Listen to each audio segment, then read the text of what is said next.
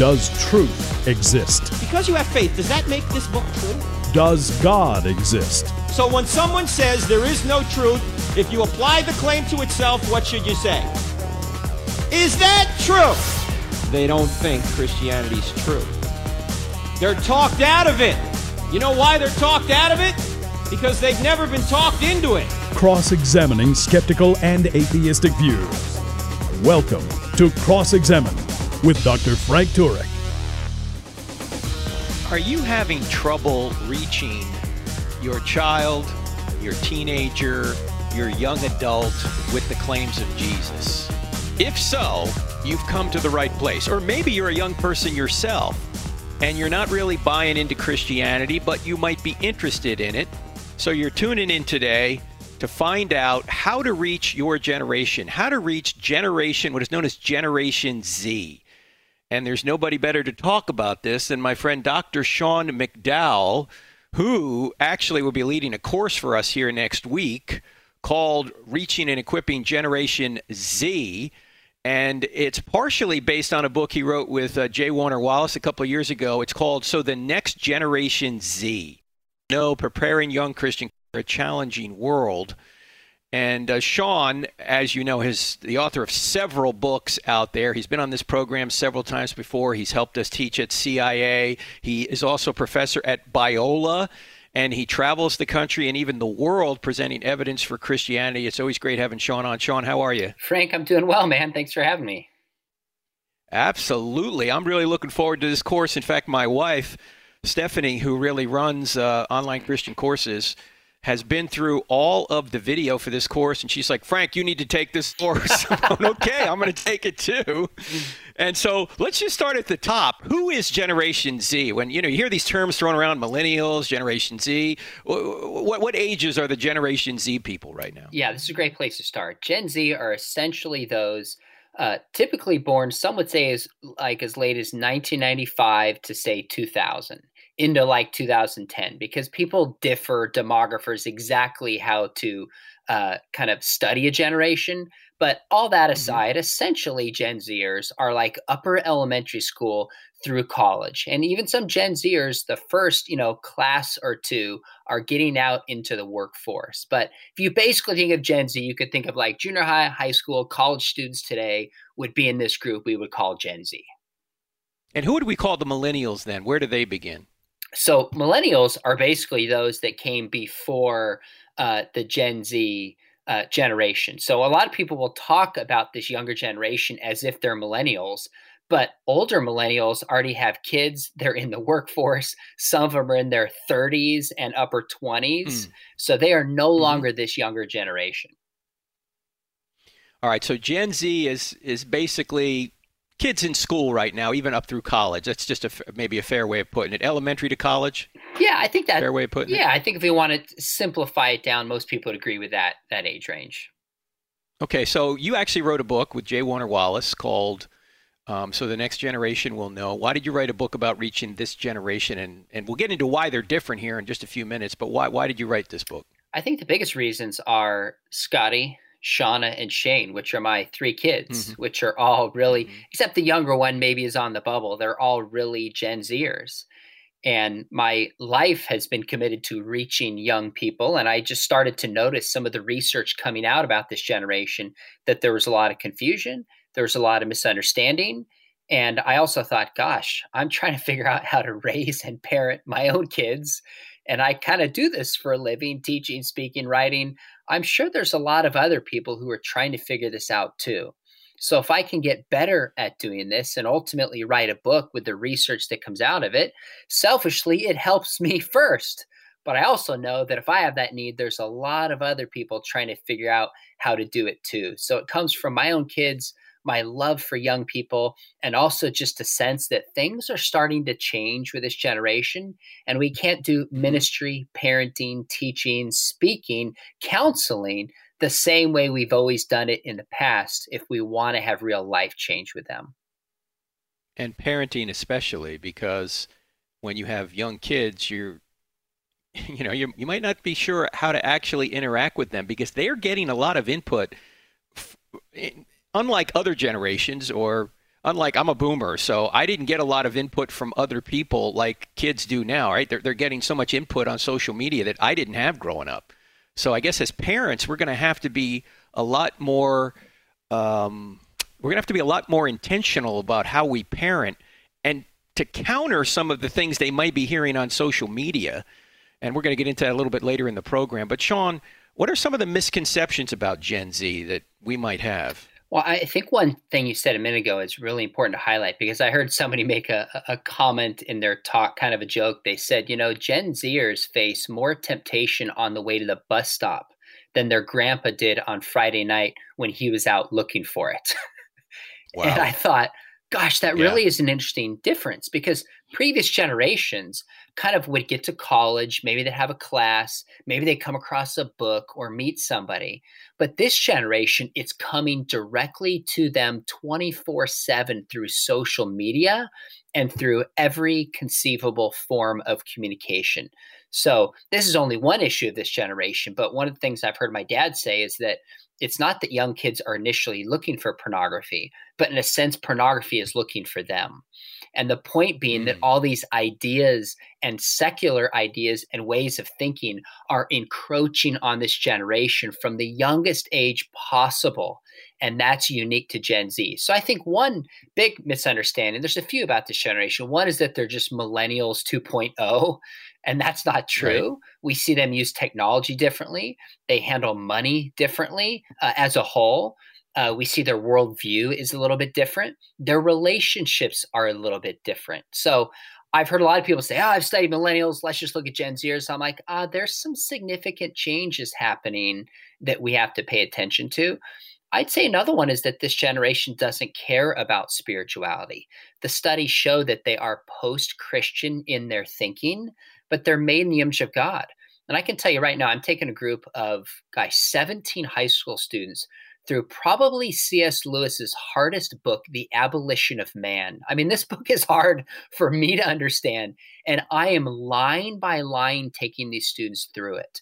And I'm raising the bar for them. I'm challenging them to think. I'm not making it easy for them. Yes, it's a Christian school classroom, and I get to grade them.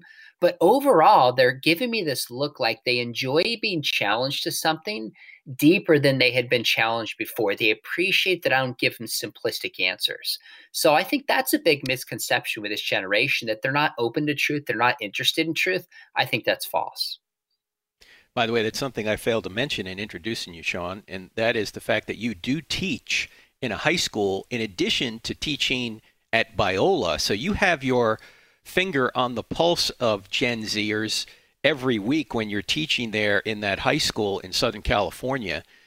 So you are not just theoretically putting out this kind of information through the book or through the course you're about to teach. You are dealing with this every day. You're dealing with this generation every day. And of course, you have Gen Zers in your home, as many of our listeners do. So I think that's extremely important. I've heard you say this, or maybe I've read you talk about this, is that these young people, we could call them teenagers, but we could also call them screenagers. What do you mean by that? Yeah, that's a term. I did not come up with that. I think that came from Barna, but I absolutely use that. And I think when we look at what's unique about Gen Z is I think the defining characteristic is how they use technology. So this is really the first full generation that was raised swiping smartphones and having constant access anywhere, anytime to anything they want. That's what we mean by screenagers. So previous generations, I still get in the phone, I plug in an address, I'm like, wow, my phone tells me where to go. There is zero wow factor with Gen Zers. They expect that when it comes to the world. And they're just upset and angry when it doesn't work because they expect that it should be that way. So I would say the one key to understanding how they build relationships, how they think about truth, their spirituality, and almost every component is technology. Every component is technology, and we're going to get into that right after the break. You're listening to I Don't Have Enough Faith to Be an Atheist with Frank Turek. My guest is Dr. Sean McDowell, who's about to teach a brand new course called Reaching and Equipping Gen Z, and it's going to be an online course where Sean is going to come on and do live Zoom sessions with you If you take the premium version, just go to crossexamine.org, click on online courses. You'll see it there. It starts in a couple days. We're back in 2 minutes.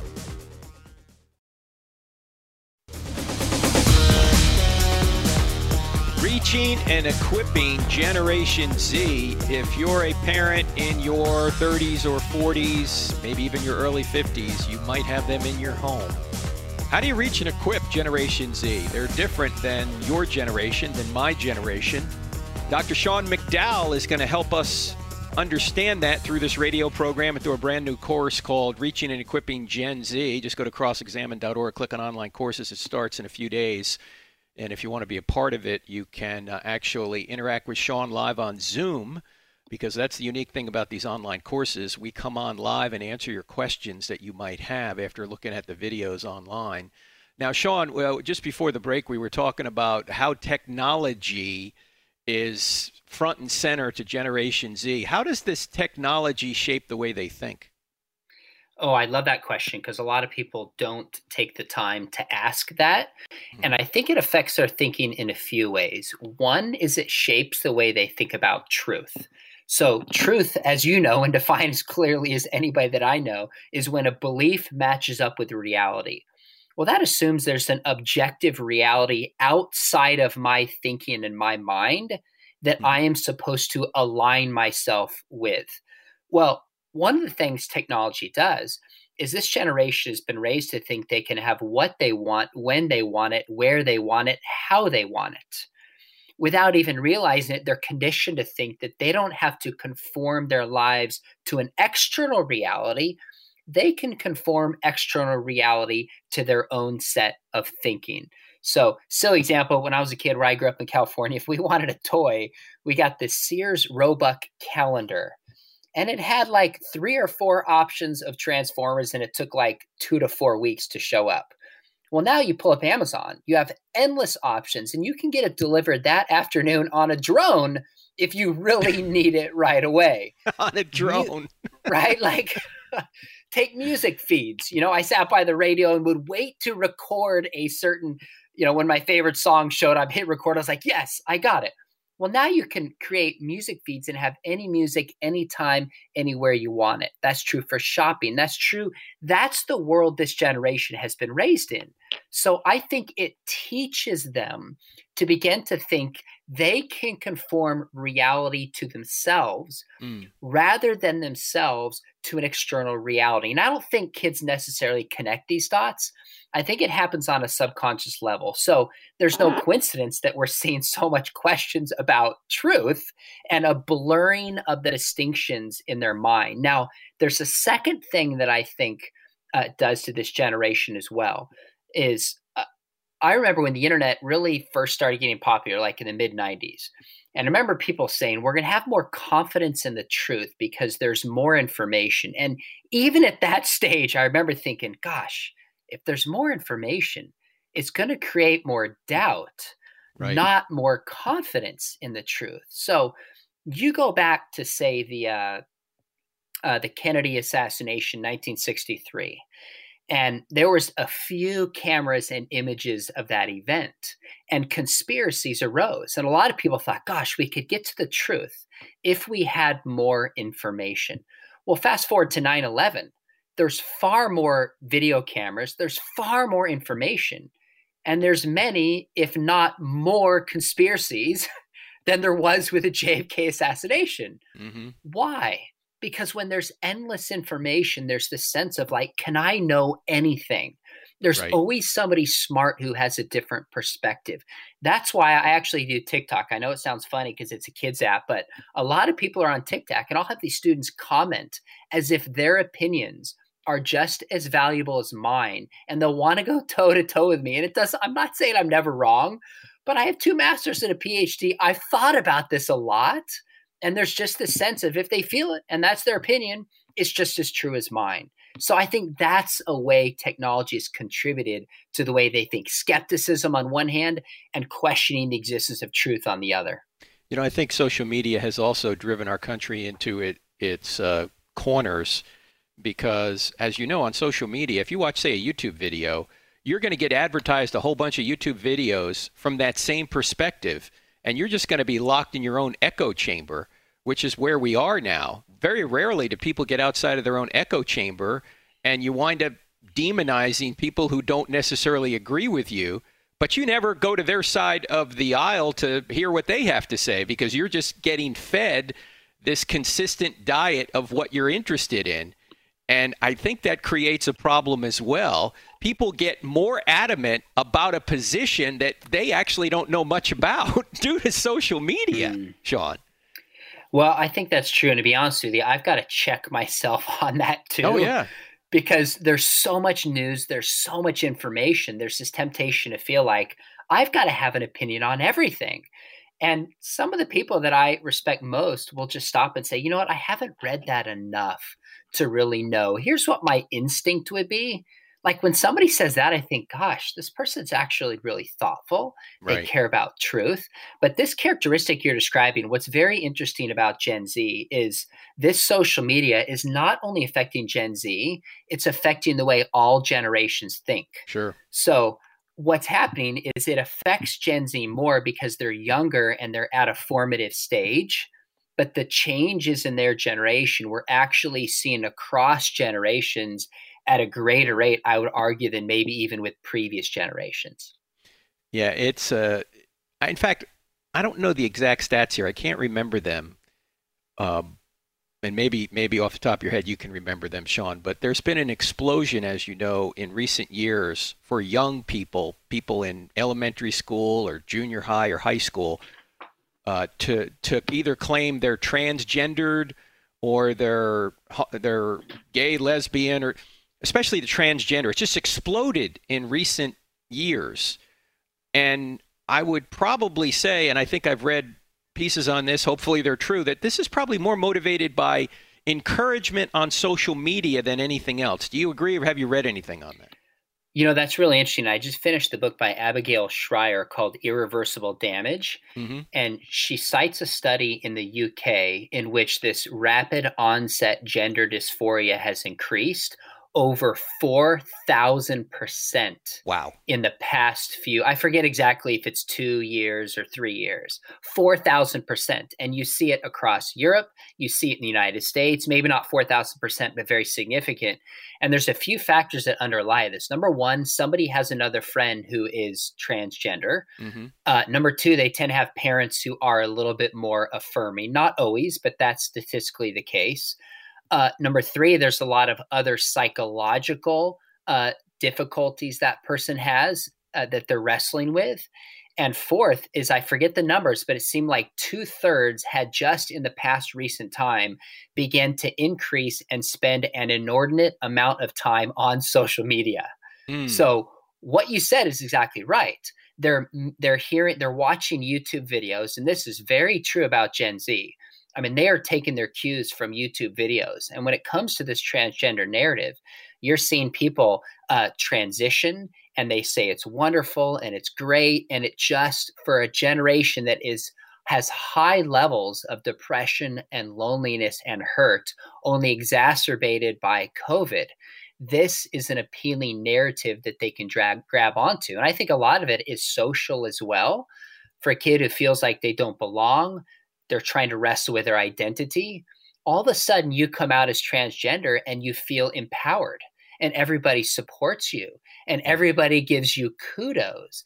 There are some biological ties that could contribute to gender dysphoria, but we cannot rule out some of these social components too, as well as social media, like you said, Frank.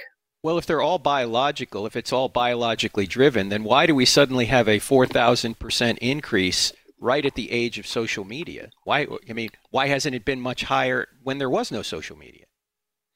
Well, I think that's a great question. I think the response would be, as you know, they'd say, well, people never felt the freedom to come out. Mm-hmm. And now that they have the freedom, they're coming out. But the problem is the typical person who is transgender, historically speaking, is a male adolescent when they would first come out. But now we're seeing adolescent girls who are older moving into the teenage years with no past whatsoever of gender dysphoria. So it doesn't match the kind who came out before, which makes us question that all this can be explained biologically. Right. And unfortunately, people that go down that road, if they start taking hormone blockers and all of these kinds of drugs, they wind up sterilizing themselves. And if they go through with the surgery, as you well know, Sean, even after the surgery, people that go through that have a suicide rate 19 times higher than the general public. So the solution is not surgery to this kind of thing. You don't treat a psychological mismatch between your body and your mind with surgery. You treat it with psychiatry. Of course, people don't want to hear that, but that's really the truth. And so the Generation Z group, if we have children who are Generation Z, Sean, what can we be doing in our home to try and counter what they're getting on social media? Well, I think there's a few things we can do. The most important thing is just to build a relationship with our kids and spend time with them. So we build trust, so they're less likely to go to Google with a question and more likely to go to us. That relationship is just huge. It's the basis of everything. I'm going to talk for a long time when we document this in the book, and I'm going to go into this in detail in the class, that it's the relationships of the parents, in particular the father, that is the single most determinative statistical factor in faith transmission. So one, build a relationship. Second is teach your kids a Christian worldview. So teach them how to think biblically about sexuality. Teach them about identity. And there's a lot of different ways to do this, but that's the key. Is that the other day I saw my daughter actually watching this YouTube channel. It was this person who is transgender. I stopped and I said, hey, okay, like she's 13. I said, I'm okay if you watch stuff with different opinions. I didn't want to freak out and shut it down. I said, tell me about this. What's going on? Why are you interested? And she told me the story. A friend had watched it, and it was totally curiosity. We had a good conversation and I moved on. But that gave me a chance to talk to her and give her a biblical view about sexuality and gender and identity. Those are the two keys: teaching our kids a worldview and building a relationship with them. Young people are looking for identity, as many older people are. And the beauty of Christianity, friends, is that in Christianity, you do not achieve your identity, you receive your identity. You just accept what Christ has done, and you're not only forgiven for what you've done, but you're given Christ's righteousness. That's why it's the greatest story ever told, and thankfully it is true. So all the pressure's off. You don't have to perform. You don't have to achieve. All you do is receive and be welcomed into the body of Christ, the kingdom of God. And we'll talk more about that and how to reach Gen Z with the wonderful message of Christianity right after the break. You're listening to I Don't Have Enough Faith to Be an Atheist with Frank Turek. My guest is Dr. Sean McDowell. He has a brand new course on this called Reaching Gen Z. And in fact, go to crossexamine.org and click on online courses to see more about it. We'll talk more after the break as well. We're back in 2 minutes.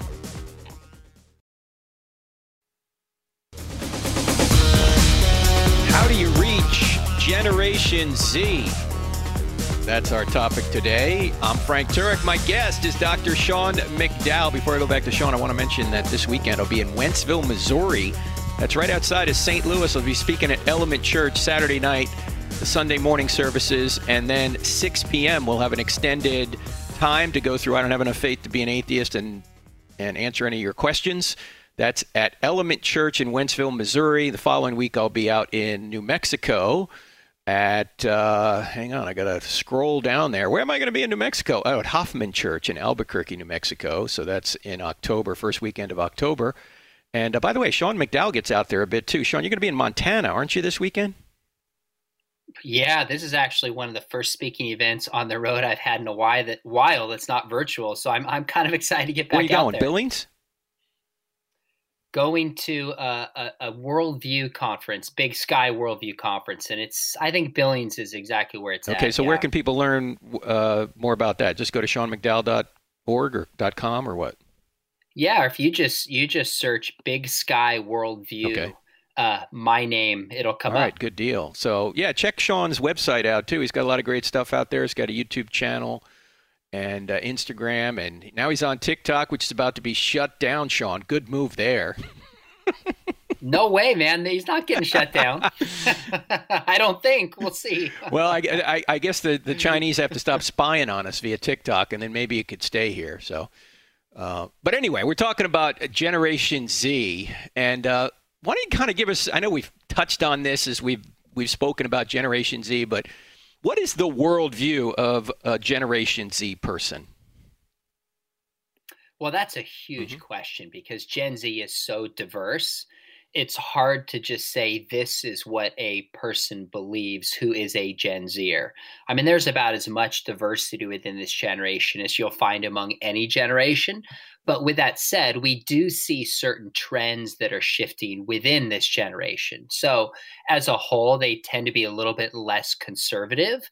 Now, the question is, will that remain? Because typically young people are a little bit more liberal, become conservative as they age, so to speak. So we don't know exactly where those trends are going, but on a lot of ethical issues, you might say things like the legalization of pot or same-sex marriage. They tend to be a little bit more progressive at this stage than previous generations were.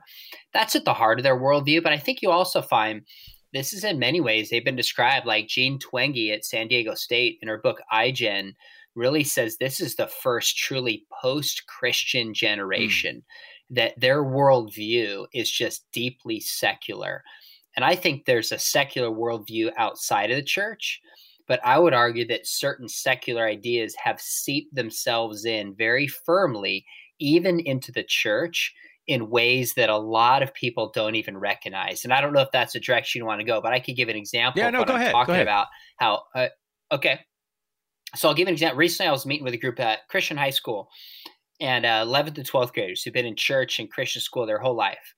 And I asked them, I went on the board and I said, why don't you describe for me the person who is most free? Who is most free? They chatted amongst themselves, came back, and they said the person who's free is someone who can do anything they want without restraint. I said, okay, give me a picture of who that person is. And they talked amongst themselves, came back and said, basically a person on an island alone, so nobody can stop them from doing whatever they want. That's their picture of freedom. I said, okay, if God exists, would this change how we view freedom at all? They talked among themselves. They came back. And they said, well, freedom is doing whatever you want without restraint. But now there's consequences. Now just let that sink in. All God adds to the matrix of freedom is consequences.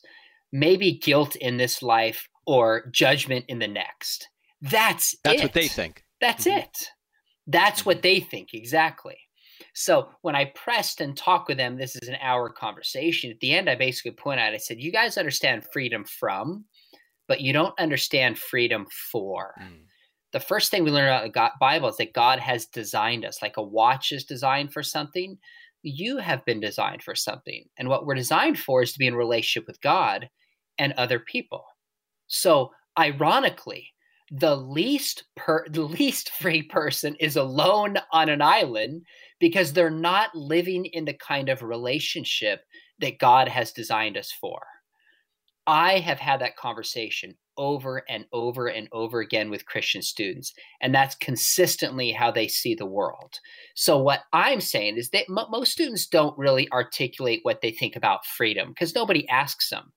But they carry around these secular assumptions that shape how they understand sexuality, shape how they think about politics, shape how they think about marriage and meaning and life. And it's really driven by deep secular influences. So you want to understand the worldview of this generation? I would argue an awful lot of them are deeply shaped. And that's why Barna says only 4% of Gen Zers have a biblical worldview. And of course, that's in a particular way that Barna defines a worldview. So a secularism is at the heart of how many in this generation really see the world. Now, I've heard you say you were having a conversation with John Steingart, as I have, regarding he's a Christian musician that has left the faith and is now searching.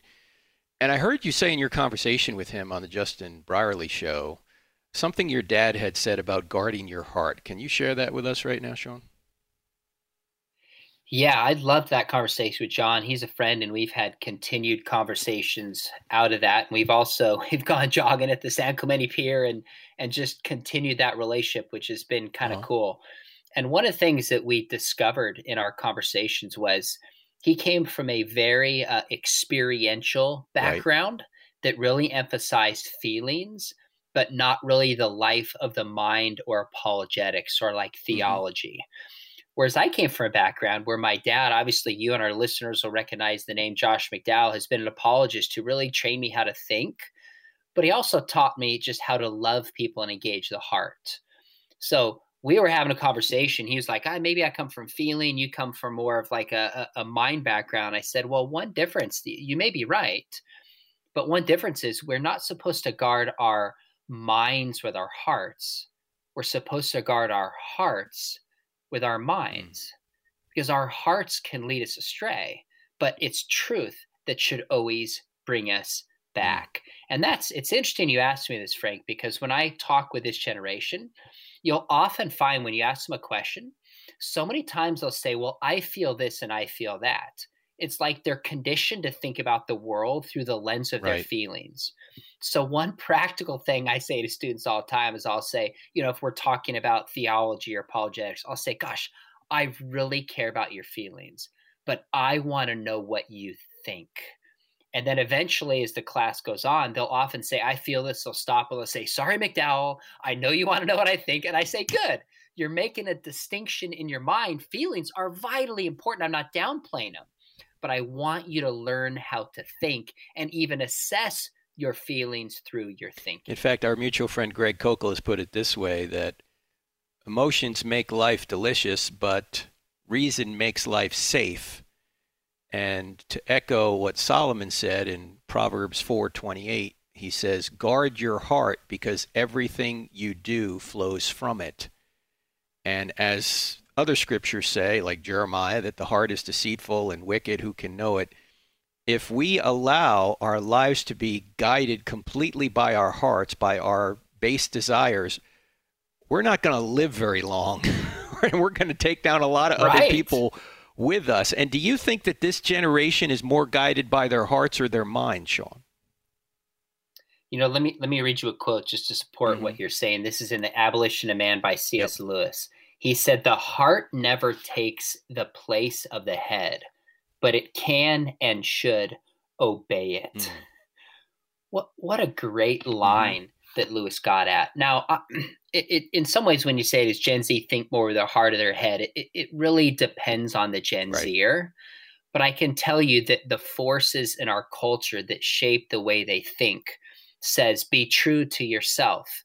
If you feel it, that's your reality. Like we saw with the Kavanaugh hearings, some of the senators would say, hey, to Blasey Ford, who was criticizing him, they would say, share your truth. Your truth, yeah. As if, your truth. And you hear this phrase all the time.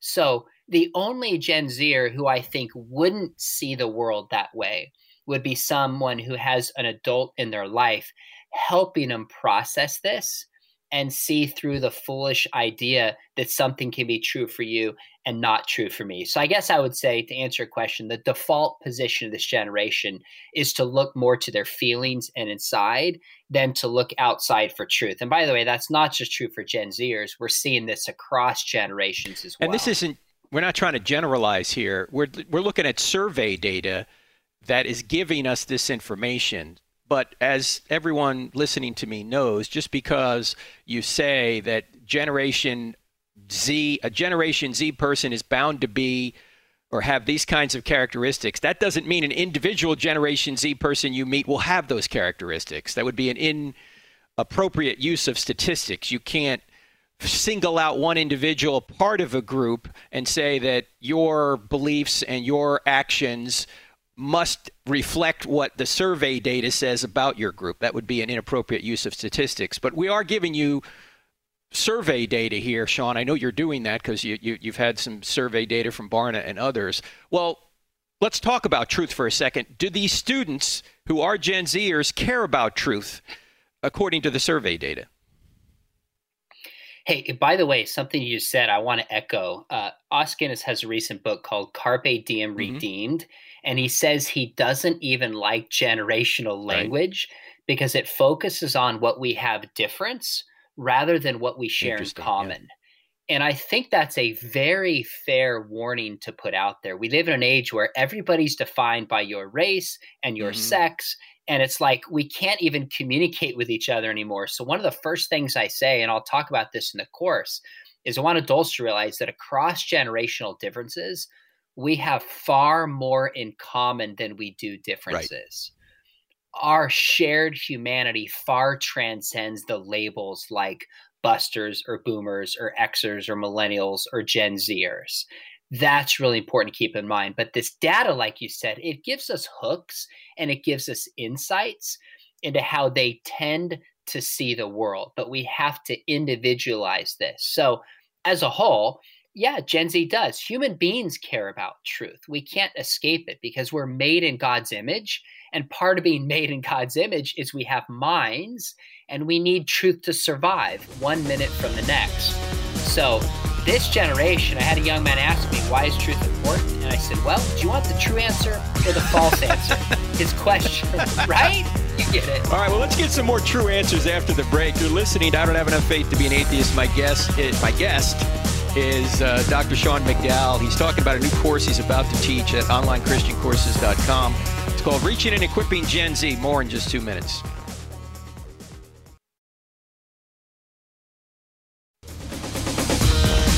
If you're low on the FM dial looking for national public radio, go no further. We're actually going to tell you the truth here. You're never going to hear this on NPR. You're listening to I Don't Have Enough Faith to Be an Atheist with Frank Turek. Our website, crossexamined.org. That's cross-examined with a D on the end of it.org. And we have a YouTube channel with over 800 short videos on it. We have a Facebook page and Instagram account, Twitter, the whole deal.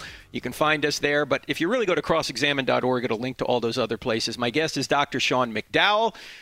He has a new course that we'll tell you a little bit more about in just a minute called Reaching and Equipping Gen Z. If you go to crossexamined.org, click on online courses, you'll see it there. It starts in just a few days. I want to say it's September 28th. Somewhere around there. You can join a little bit after that. You can join anytime for the self-paced course, but for the premium course where you're going to be live on Zoom with Sean, and even Josh, his father's going to join one of the sessions, as will Jay Warner Wallace, you've got to take the premium version, and that has a limit to the number of students, so you better sign up quickly for that. But Sean, we were talking about Gen Z, and do they care about truth? Let me ask you this question. What are the biggest questions being asked by Gen Z, by young people today? Yeah, I love this question. And one of the things that Jay Warner Wallace and I do in our book is we try to separate this into two categories. One, there are timeless questions that every generation will ask.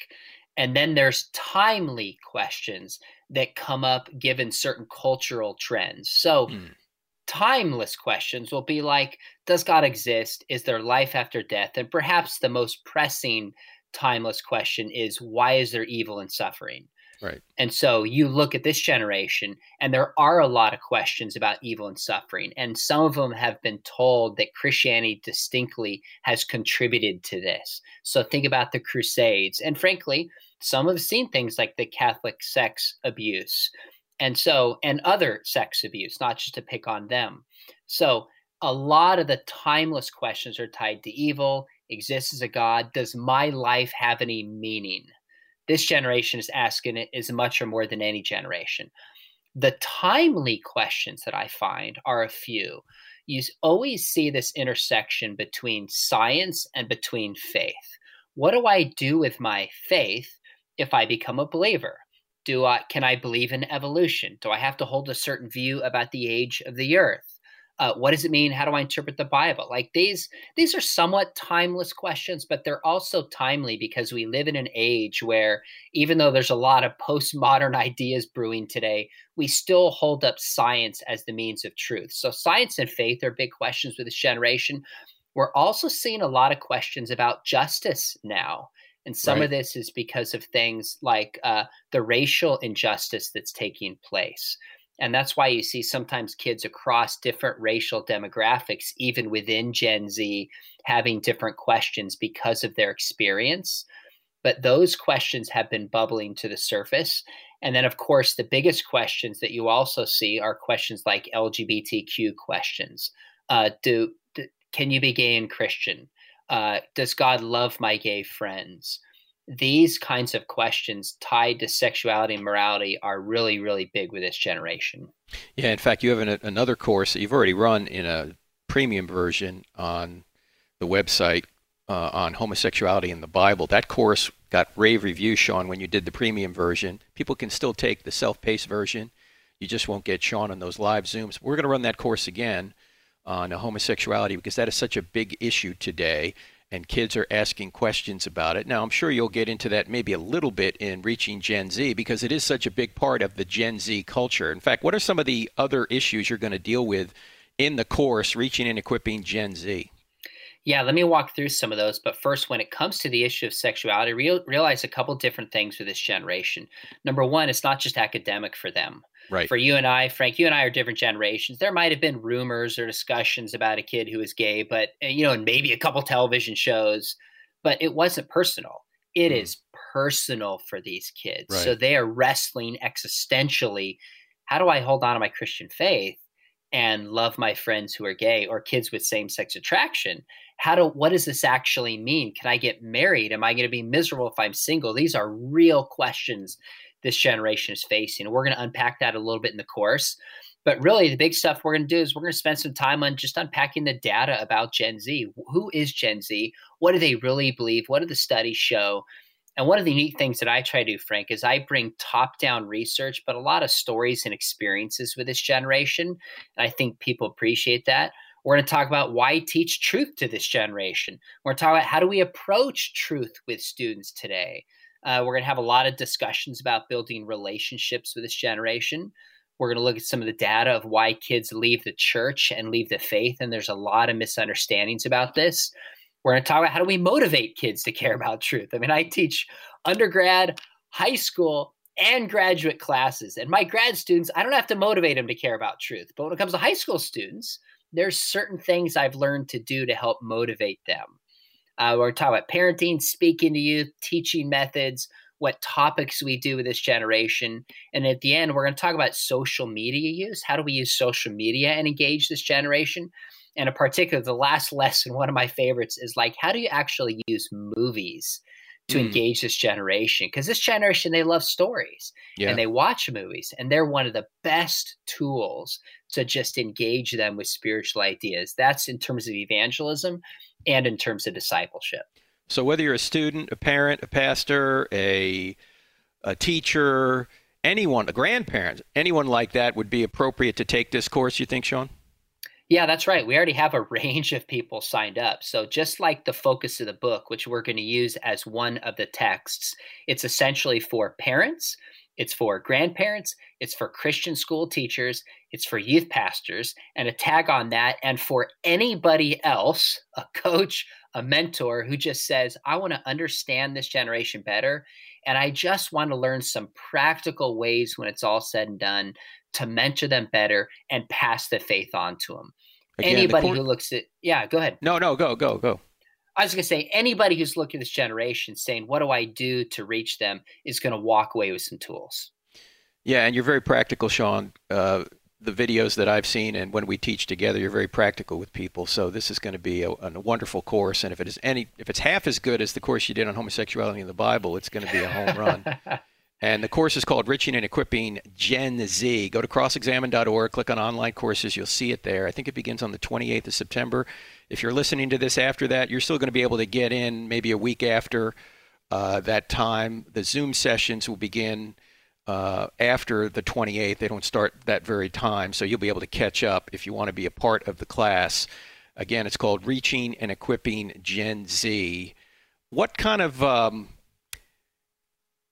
if a parent is listening right now, Sean, what is the one piece of advice you would give to a parent who has a child, say, in high school right now, who is really struggling to stay in the Christian faith, or the parent might not even know if the kid is a Christian, the kid has drifted away?